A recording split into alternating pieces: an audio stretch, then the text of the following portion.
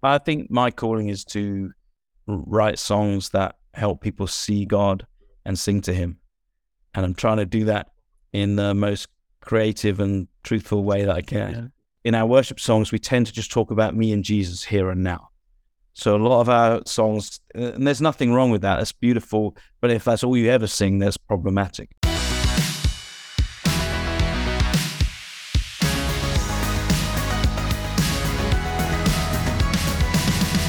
The Profile with Premier Christianity Magazine. You're listening to The Profile here on Premier Christian Radio. I'm Sam Hales, editor of Premier Christianity, and I'm joined by a very special guest this week on the show. I'm here with Matt Redman, who is a Grammy award-winning worship leader and songwriter. He's been a leading contributor to the Global Church's songbook over the past 20 years, best known for writing classics including Blessed Be Your Name, Our God, and 10,000 Reasons. His 14th full-length album is released this weekend, and it's called Lamb of God. It can be found on all the usual places and streaming platforms, and it includes the singles Son of Suffering, The Praise Is Yours, and also my personal favourite, Halfway Empty. Matt, welcome to the show. Thank you so much. Nice to be back with you. I'm going to start with what your record label said about this album, which is, it is the most unique and immersive experience Redman has done as an artist. What does that mean? Why is this record so special? Wow. I didn't know they said that. That's great. I think that they might be referring to where we recorded it. We had a real special opportunity to record at a place called The Mission in San Juan Capistrano, Southern California. And this place goes back to 1776, which as an English person, it's not as impressive, right? But it's a good effort. It's a very good effort. And the chapel there is the oldest standing building in California, oldest standing working building in California. And the mission itself is basically the birthplace of what we now call Orange County. And it's just a wonderful setting, just absolutely stunning and inspiring visually. And they were very, very kind and allowed us to have the day there and record this new album. So, hopefully the songs are going to resonate with people, but it was a real treat to get to record in such an inspiring setting. And you, as you say, you recorded it in video as well as audio, and I've seen some of the videos, and the setting kind of looks biblical. It looks as if you could be in Jerusalem in the first century, which, I don't know, does that add something as well? Yeah, it's funny because that's the comment we get a lot, is it looks like, did you record that in Israel? Or which would be another whole budget entirely if we did. And actually we have a video coming out, which is we teamed up with The Chosen, and it was a beautiful thing because they approached us and we realized, we could do a video with some of their footage, some of ours, and it kind of matches up pretty well. Right, yeah, it does. I was privileged to go down to Texas not too long ago and see the set of The Chosen. Oh, wow. And it is amazing what they've built. And as you say, it matches really nicely. So there you go. That was serendipitous, shall we say, and providential that will wind up. You spoke a little bit there about how you hope the songs will be received. How do you define success as a worship leader? Because if I was speaking to someone in the mainstream, they'd just tell me, well, I want, X number of streams or X amount of money in my bank account. Is a bit different for you as a worship leader. Are you more writing and releasing songs with a view to these songs being picked up by worship leaders on a Sunday morning? How do you, what's your aim when you release a bunch of new songs like this? Yeah. When I release an album, in many ways, I don't even think of myself as an artist. Like, really, I'm making albums because it's about the songs, and it's about trying to see if you can help people talk to God and see God through song. And so for me, if some churches start singing them and they feel like helpful ways of doing that, that's a beautiful blessing. And then honestly, the stories that come back is one of the biggest things. They outweigh everything else. And some of the stories that, I love the immeasurable stuff in life. You can't put it on a chart. And some of the stories that come back, someone may be walking through the most intense moment of their life, and your little simple song becomes a soundtrack for them in that moment.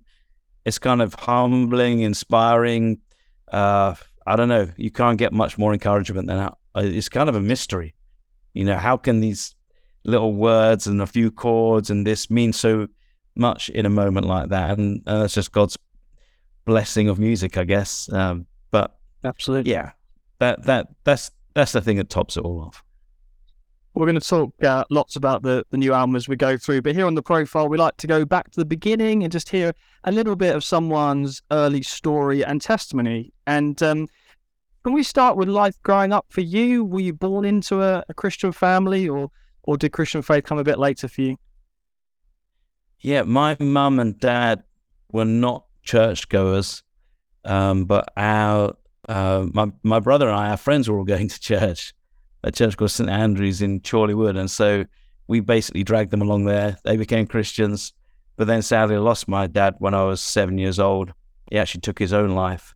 But it's interesting because even at that very young age, there was something about God and faith starting to form in me. And then age 10, I went to a Luis Palau rally at QPR football stadium, gave my life to Christ, really just heard the gospel presented in a way that I thought was amazing, and he talks a lot about the Father heart of God in that message. So that was a fantastic thing for me to hear in that moment.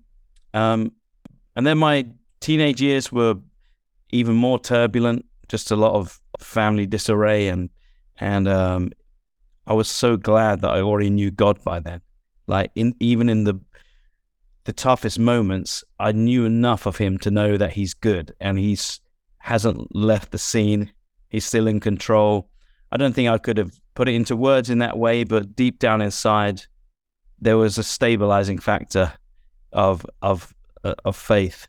And actually, it's kind of what got me into music and worship and songs, because the most helpful thing for me of everything was these worship songs we were singing at church. And so that's why I wanted to play the songs at home, because it would do me so much good. Then I started writing songs because that became just a lovely way of processing everything. And so I didn't start writing songs for albums or even congregations. I started writing songs because I needed to, and because they seemed to be the most helpful way of me talking to God. It strikes me both in history and in your own catalogue of songs, often some of the most powerful songs are the songs that come out of those really awful times in life. I mean, you mentioned losing your father, him taking his own life when you were just 7 years old, and actually that kind of in some way throwing you more towards God and worship. And I know you've spoken a lot in more latter years about a song like You Never Let Go, and how that came out of a really painful moment for you and your wife, and going through miscarriage. There's something about that, isn't there, in terms of God meeting us in our darkest moments, and how you've been able to then take that tragedy and difficulty and throw it back into worship, which I think a lot of people are amazed at, because I think a lot of people think, well, especially non-Christians, they say, well, how can you still believe in God after that happened in your life? How do you respond to a kind of question like that?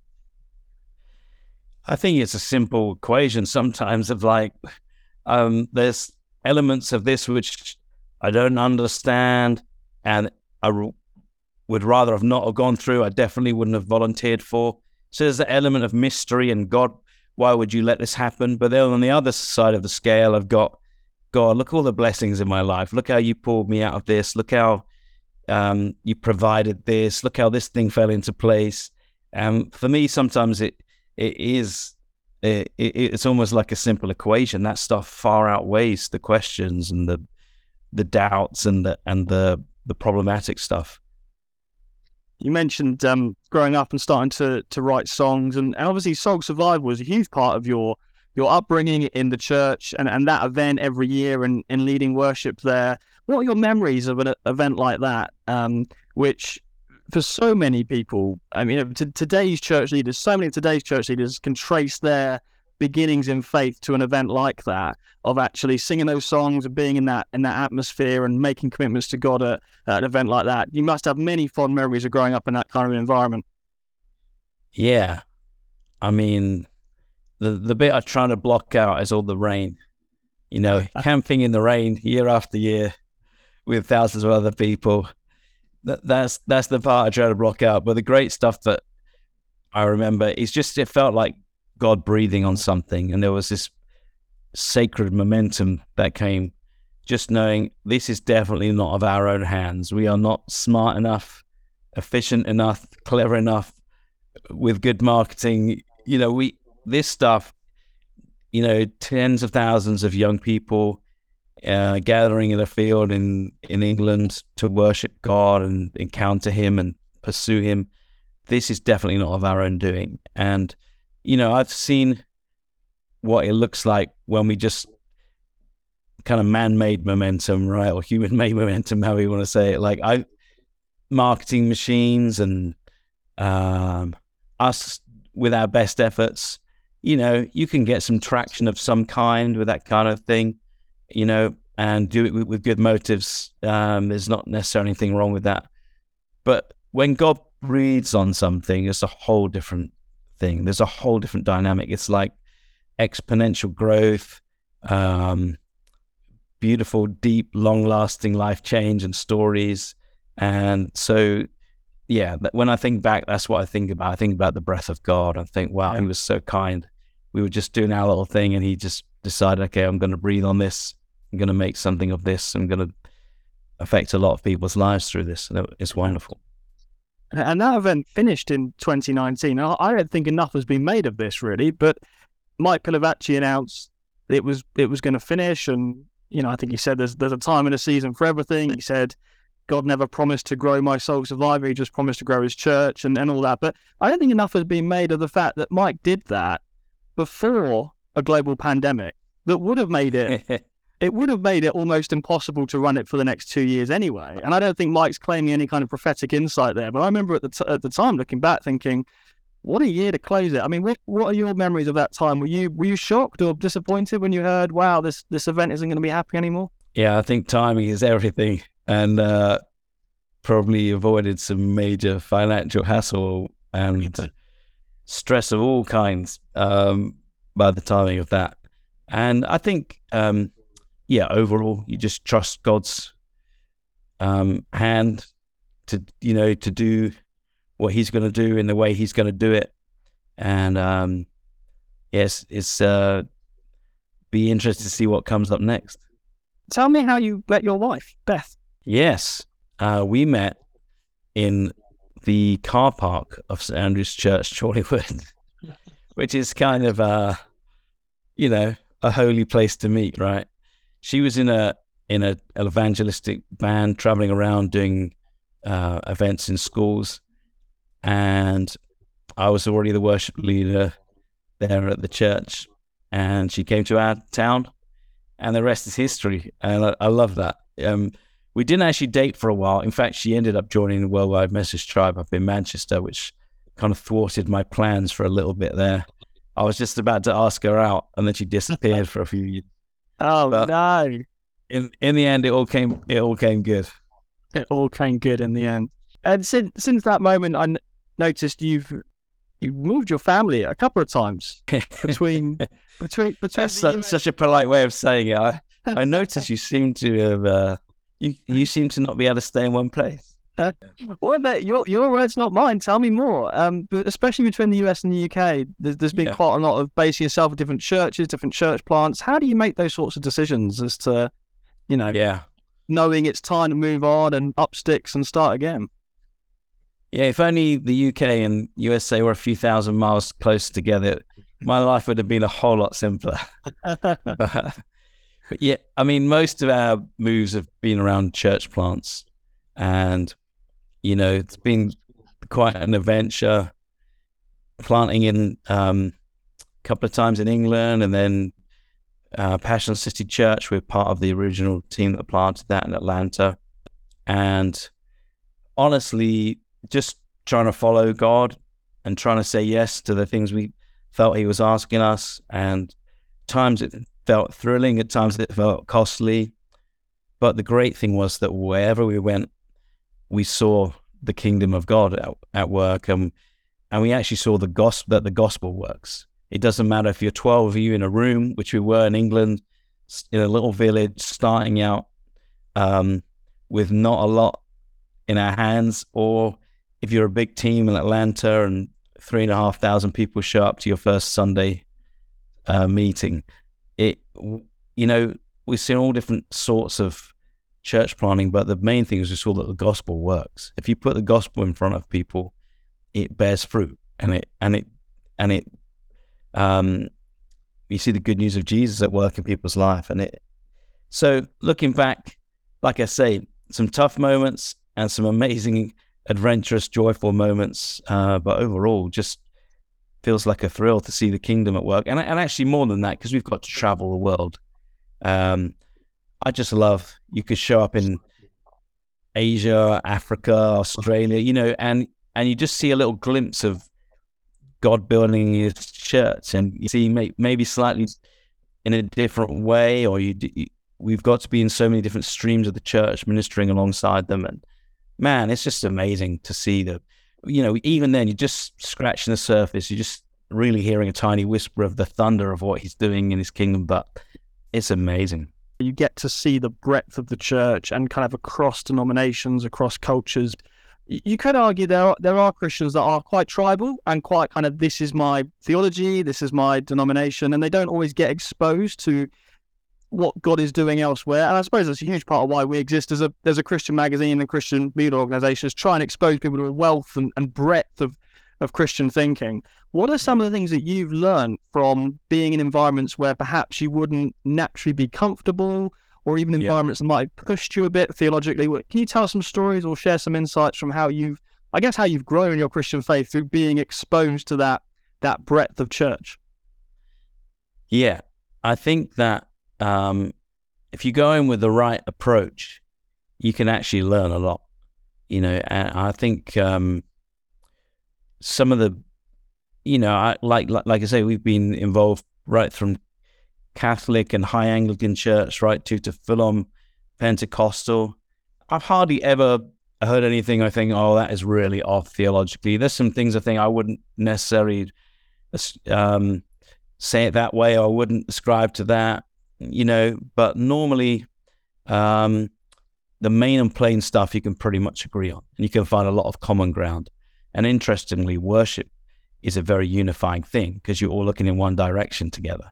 And actually, in worship, you tend to take your eyes off yourselves and the differences you might have, and you tend to focus on the glory and grace of God and the story of God and who Jesus is. And actually, these are all very unifying things. And like I say, you end up looking in the same direction together. You could argue that mission and prayer are also very unifying for the same reasons. And for me, even in moments I thought I am really not in my comfortable place in this stream, you walk away and you still learn 5%. You think, oh, I love how they did that though. Or I love their approach to this thing. And I remember being one time with my daughter Maisie, and she just come from a really fantastic kind of creative course with some of the real trendy streams of the church.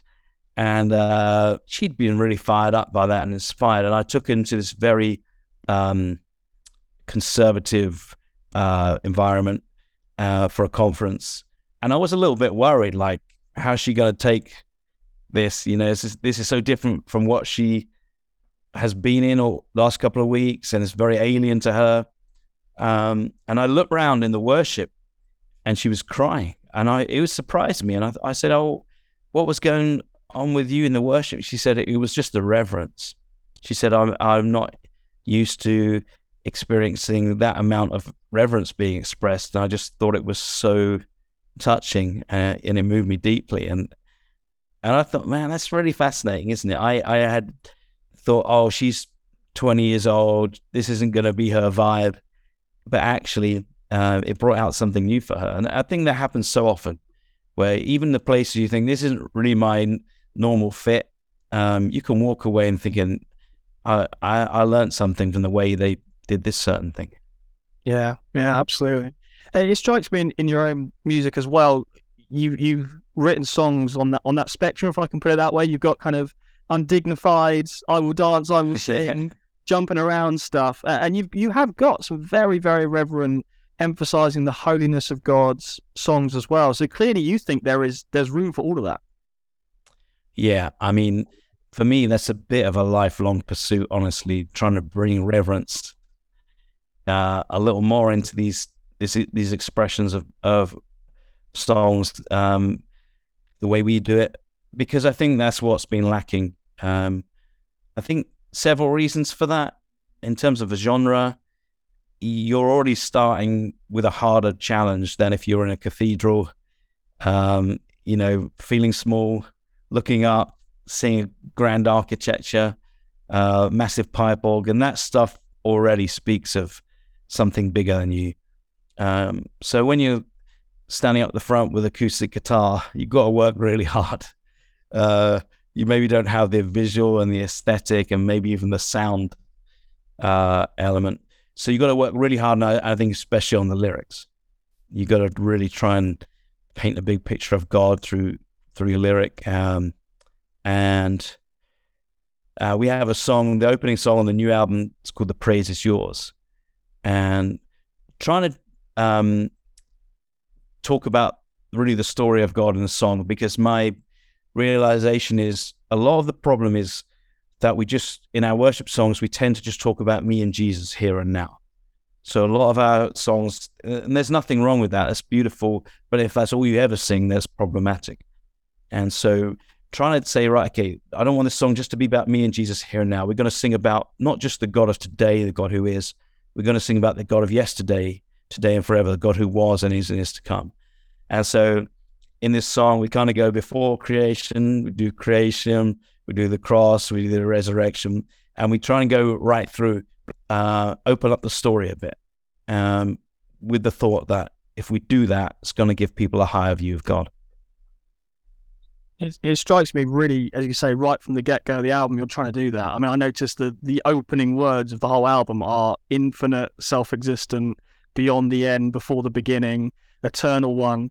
And you've spoken before about the need to sing about the attributes of God that aren't immediately beneficial to us. And you've spoken before about it's easy to sing about God gives me joy and God gives me peace and isn't God faithful?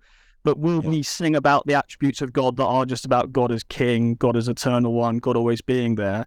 And it strikes me that I think that's a very fair observation, certainly of a lot of churches, a lot of my Christian experience here in the UK. We aren't always singing those songs that are just about God's holiness. And as you say, this has become a bit of a lifelong pursuit, bit of a campaign for you. It's clearly something you feel strongly about. Yeah, absolutely. I love singing songs where we don't even get a mention. We're not even really in the picture. I mean, and some of those songs really resonate with us and we don't know why, but when you break it down. So one would be How Great Is Our God by Chris Tomlin, like years ago.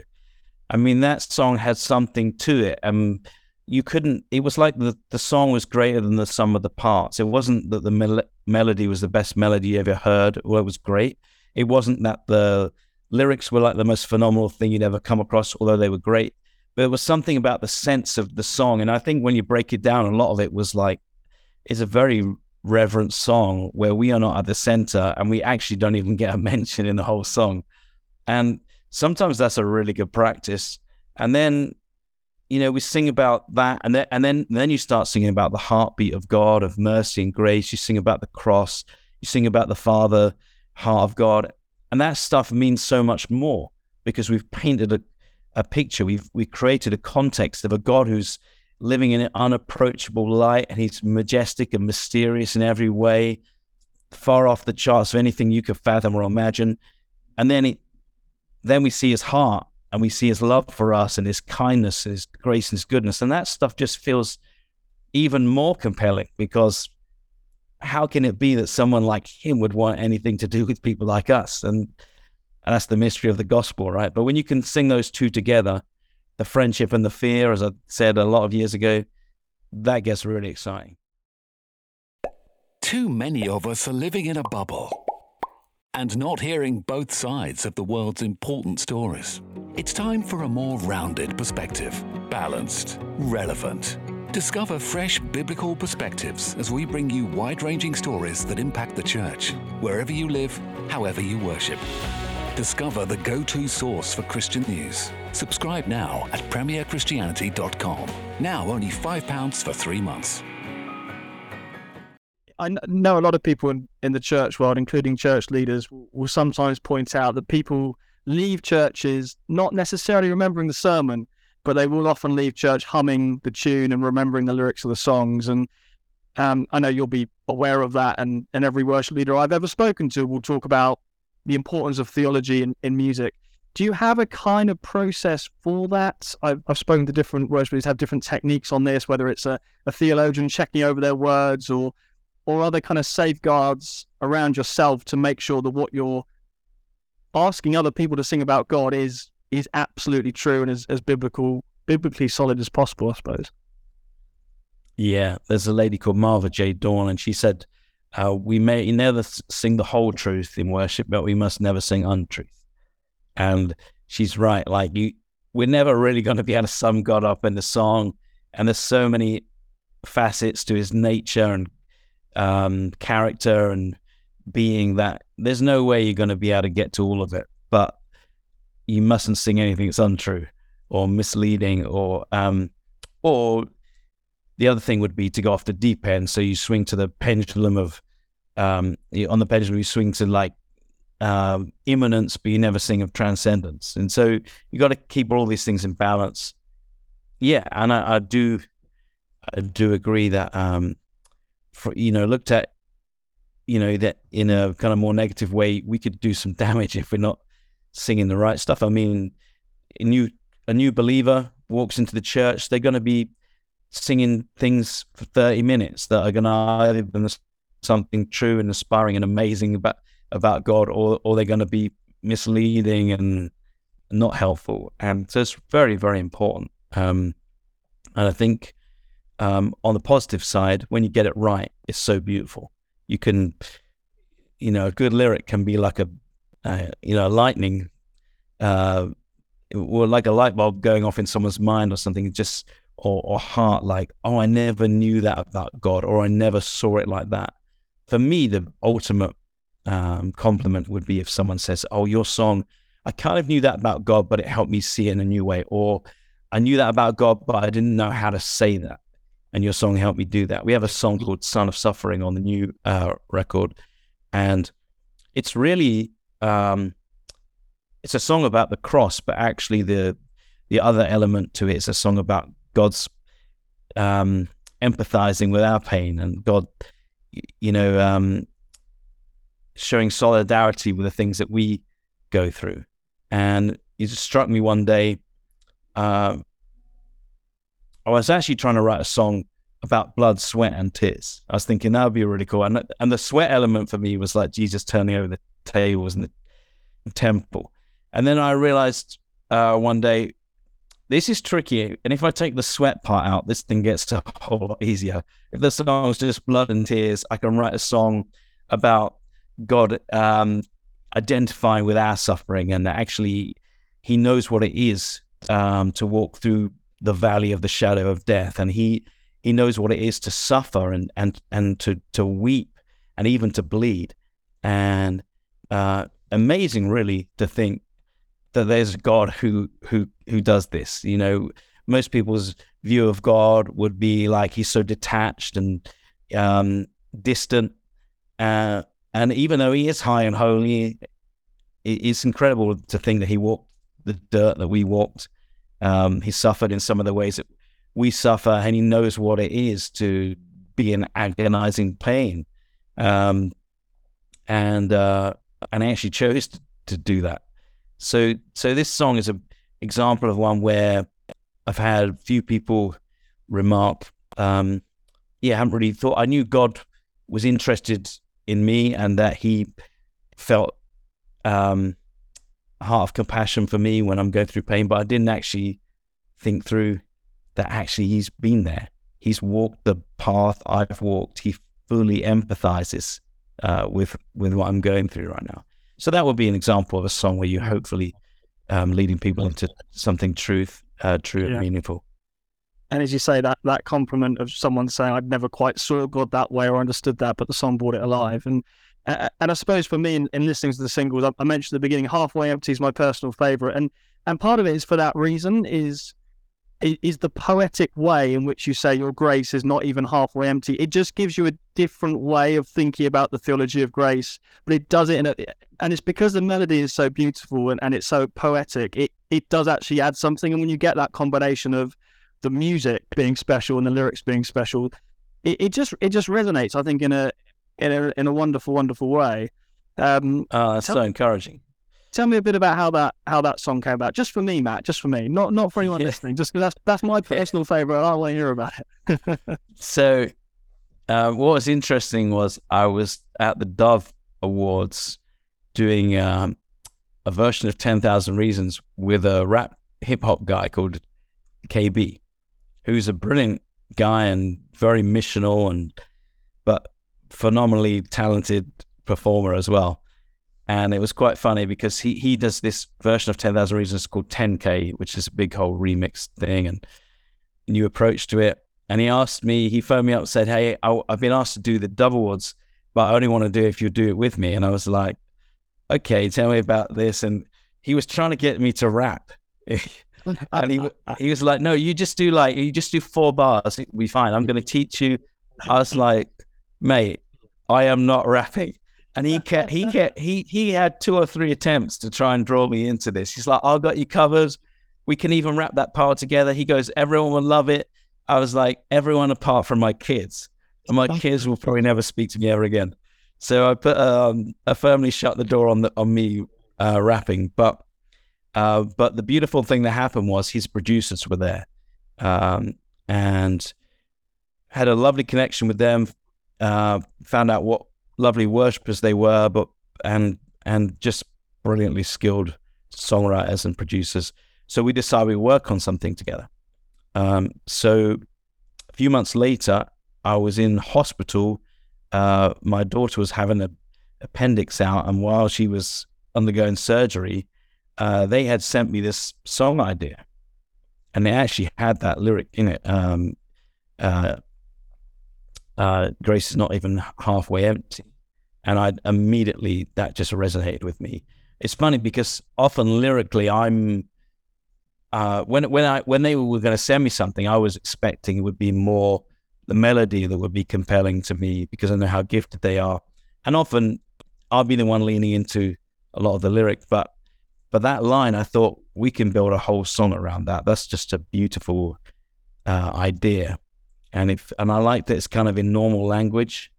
You know, it's in the Psalms, David's singing about shields and spears and swords because he was a soldier. He's singing about sheep because he was a shepherd. And I love it sometimes when we can employ normal language. So I sat there while my daughter was in surgery, and I wrote most of the other lyrics of the song and a few other parts. And we collaborated, and what you hear now is what came out. So there's 3 people called Wes Writer, Quinton Koblenz, and Linnea. Spelled Lynea. So we actually have a rapper to thank for that song. Well, we have some producers who work with a rapper, but yeah, I guess if he hadn't phoned me, then that song never would have happened. Yeah. There you go. That's fantastic. You mentioned the Psalms just then. I wanted to ask you something connected to that. It was actually something that Bono, the lead singer of U2, said a few years ago. And he was talking actually about worship leaders and about worship songs. And he kind of critiqued it. And he said, I'd love gospel songs to write a song about their bad marriage, write a song about how they're off with the government. That's what God wants from you, the truth. The truthfulness will blow things apart, he said. And then he said, I'm suspicious of Christians because they lack realism. I mean, he's really putting the knife in here. But, what I wanted to ask you is there any truth in that criticism in terms of Christian music and focusing on the goods, whereas we have this songbook in the Psalms, which is full of some bad and some God help me and crying out. And almost is our worship music too optimistic, too joyful, which sounds like a silly thing to say, but I just wondered what you made of that kind of critique that was coming from someone like Bono of he felt there needed to be more honesty in Christian music. Yeah, I mean, in many ways, I definitely accept that criticism. because if you compare what we're writing to the Psalms, there's a brutal honesty in the Psalms, there's a rawness, and that's definitely something we should look into, firstly, because that's where a lot of people are at in life, so it would be culturally relevant to do so. But secondly, because it's biblically relevant. Like, it's amazing how much those psalmists wear their heart on their sleeve, and how honest they are, not just about their situation, but how honest they are about how they feel about it in regards to God. They get angry with God. I mean, I don't think I've ever heard a worship song that's like that. And most of them at some point return to reverence and acknowledgement that God's in control, or a decision to praise him even though they don't understand everything going on. But they're definitely powerful because of that.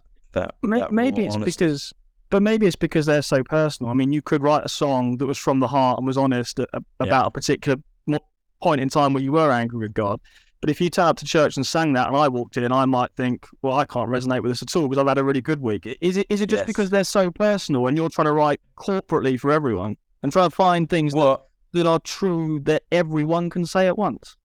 Yeah, I mean, the answer to that would be that we have to weep with those who weep, rejoice with those who rejoice. So we don't have to wait to a weekend where everyone's had a terrible week to sing that song, because we can sing it and stand in solidarity with those who have had that kind of week. But the other side of this is, as a writer, I actually have written about my darkest moments in songs, but you just don't know it. And the reason is because I'm trying to write in a way that's specific enough for it to feel like an explosive moment of the heart from me, but I'm not writing so specifically that other people can't attach their own stories to the song. I'm trying to write in a way which can hopefully do both. So there are songs out there. You just haven't released them yet. No, I have released them, but I was saying, there's language which is me talking about the hardest things I've ever been through, but I don't actually name what that was. And part of that is not just because I don't want to self-disclose or I'm being protective. Part of it is because if I name particular things in a song, then it excludes almost everyone else from being part of that song. But if I say it in a way which hopefully doesn't feel generic or boring, but it's not so specific that other people can't attach their own stories to it, then that's a win for me. Yeah. I noticed you've done as a lot of worship leaders have a lot of co-writing, I suppose, and working with others. And I noticed one person particularly you co-wrote a lot of songs with, Jonas Myron. Is someone who's done a lot in the mainstream world. I know he's written songs for Nicole Scherzinger and Idina Menzel. I just wondered if that has ever appealed to you. If you ever wake up one day and think, you know what, I think I've got a great pop song. It's not going to work in church, because songwriting can cross genres, can't it? Have you ever felt any kind of an attraction to thinking, I'm just going to spend a week writing something for Ed Sheeran rather than for my local church? I gotta stay in my lane. I think I have a really strong sense of what my lane is, what I'm called to and what I'm not called to. And for me, it does seem to be helping people sing to God in church environment. But having said that, I have so many friends who work in the music industry or songwrite or play sessions and they have a deep burning heart for worship and for the church too. And those are the people I most admire. I just love how their faith and their connection to church is helping them really be a light in the industry they're in.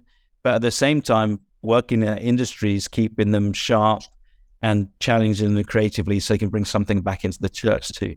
And so for any people who are getting that right, I think that's a huge blessing. But for me personally, I don't think that's my particular calling. And I think I would have figured it out by now if it was. You have a very clear sense of your calling. How could you sort of boil that down to a few sentences? Is this something you sort of considered of my calling is? I think my calling is to write songs that help people see God and sing to him.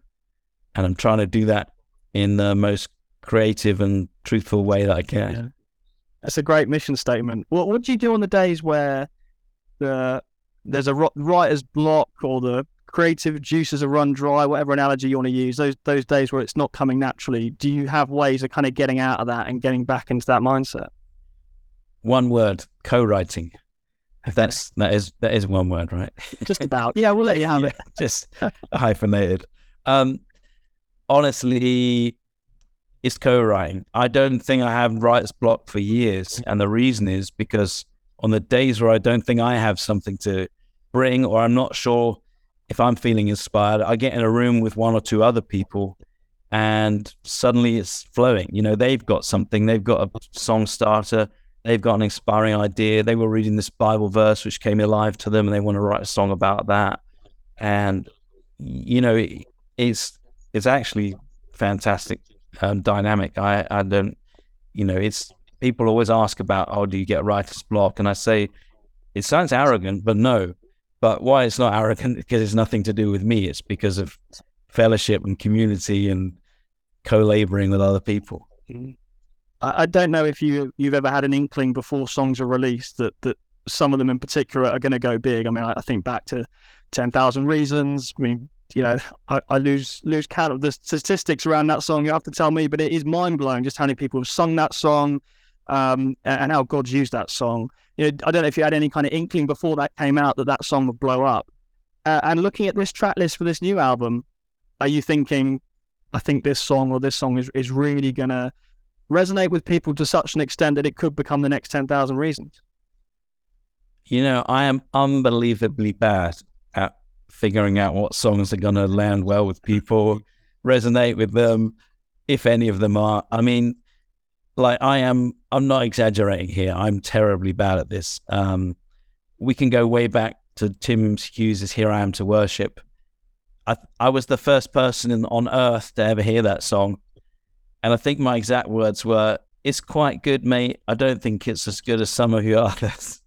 And about 2 years later, it was the most sung song in the worldwide church. So Heart of Worship, I wasn't ever going to lead in a church service. 10,000 Reasons, I was not putting on the album. I thought it was we wrote it so quickly, didn't have a pre-chorus, a bridge, just thinking there's no way this song is finished. And it was actually the producer, Nathan Knuckles, who said, "Hey, I don't care what song we're dropping, but this one's going on the album." So I've learned to not trust myself on that. We'll just write the songs and see what happens. Well, we've spoken about 3 of them already, which are the singles which have been out, and they are, as I say, The Praise Is Yours, Son of Suffering, and my personal favourite, Halfway Empty. Do you want to just chat us through a couple of other tracks that you're excited about? Although we're not predicting, we've been very clear, Matt, you're not predicting leaving this track everywhere, but just what are, you know, I know it's always hard. I've asked people this before, and they say, "Sam, you're asking me to like choose my favourite child. This is impossible." But just choose one or two if you don't mind. Yeah, I'll scoot through a couple. Hallelujah Holy, wrote with a couple of Brits, Nick Herbert and Sam Bailey. And we're trying to get into that reverence theme. So I love that one. A song called Unconditional, which I wrote with Henry Seeley and Cody Carnes, who are both at the Belonging Church in Nashville, and also Matt Meyer. And he leads it with me on the album. He flew in to the mission there in San Juan Capistrano, was part of that. And then the title song, Lamb of God, I wrote this with Jason Ingram and a guy called David Funk. Dave is also a co-writer on Son of Suffering, and I have a lovely flow with him in songwriting. Him and Jason have just got wonderful melodic instincts, and I love how this song came together. It's really just saying, hey, we've seen a lot of around us, you know, blazing stars, you know, the ocean depths, the magnificence of that, and all sorts of other things. But the greatest single wonder we'll ever see is the Lamb of God on Calvary. Well, we're really looking forward to hearing those tracks as the album releases this weekend. As you say, it's called Lamb of God. It's available in all the usual streaming places. I know something you've been getting into in more recent times, Matt, is your own podcast. Now, obviously, the profile is available as a podcast, but we should recommend the second best podcast out there, which is Redman. You've done one season already, and these are really honest and frank conversations about worship music. Very, very helpful for worship leaders and thinking through the practicalities and the theology, I suppose, behind leading worship. And it's really you and Jeremy Riddle as two friends having a conversation about these things. I mean, from this side of the pond, I've heard a lot of worship leaders talk about how useful it's been. I assume you've had great feedback as well. Any more plans for that podcast? And just trying to talk a little bit about what you're trying to achieve through that and why you're putting these conversations out. Yeah, the idea behind them was we were having some coffees and chatting about some of the things which we felt like we need to be addressed in worship. Even we've touched on some of the themes today, transcendence and immanence, and but also things like entertainment versus encounter. Like, what are we going for here? And I guess the whole summary of the podcast is we've been trying so hard to get our worship songs into the world, but has some of the world got into our worship?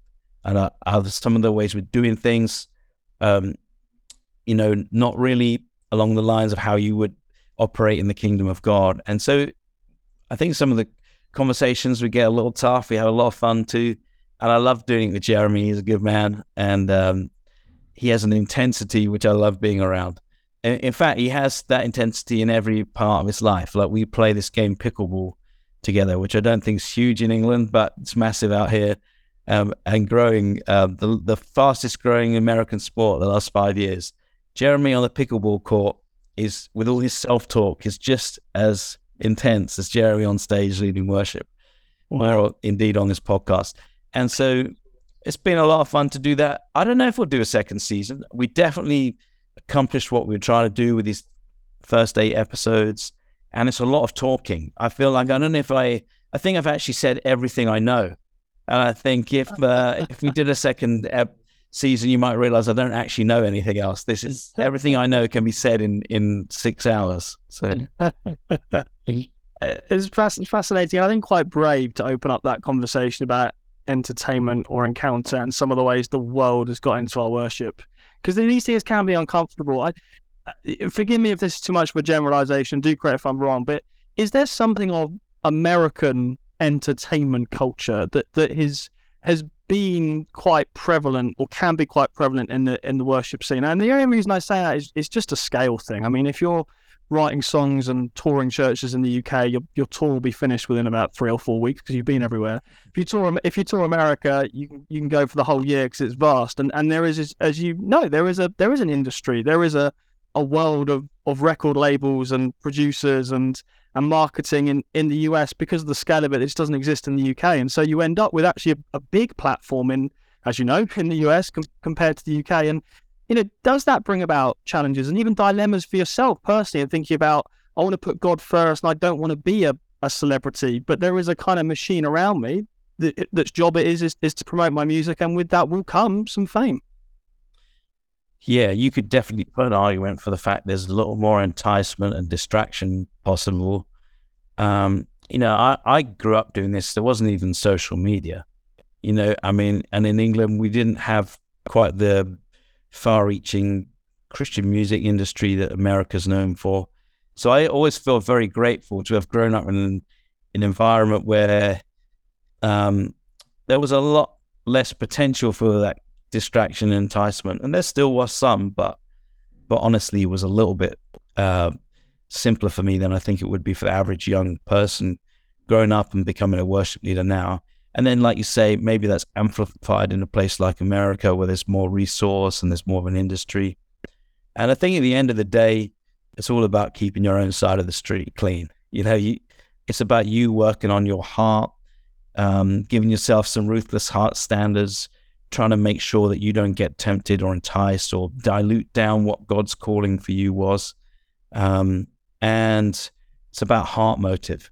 And you can be caught up right in the middle of a big industry, and maybe not even everyone else around you is operating in the most wholesome way, but you could still operate in a healthy way. You could still make sure that you're trying to keep your own side of the street clean. You're trying to operate with pure heart motives. And that's the big challenge for all of us, whatever scenario we're in. I remember this John Wimber quote. He said the real challenge in these days will not be in the writing and producing of new and great worship music. The real test will be in the godliness and the character of those who deliver it. And he said that more than a couple of decades ago, but that rings true hugely even to this day. Yeah, wow. That's a wonderful and challenging thought. So just finally then, Matt, tell us a little bit about what the future holds for you. Making another trip back across the Atlantic to this side, or are you pretty set in the US for now? Yeah, we'll be over there in the summer, which I'm really looking forward to. And off to Singapore in March. A lovely church there called Heart of God, which we have the privilege of ministering at a few times. And then apart from that, new album coming out, all the videos accompanying that. I'm excited. Fantastic. Well, it is out this weekend. It's called Lamb of God, available in all the usual places, so do check it out. Matt, thank you so much for joining us on The Profile. It's been a real pleasure to chat. Absolute pleasure. Great to see you again. You've been listening to The Profile in association with Premier Christianity Magazine.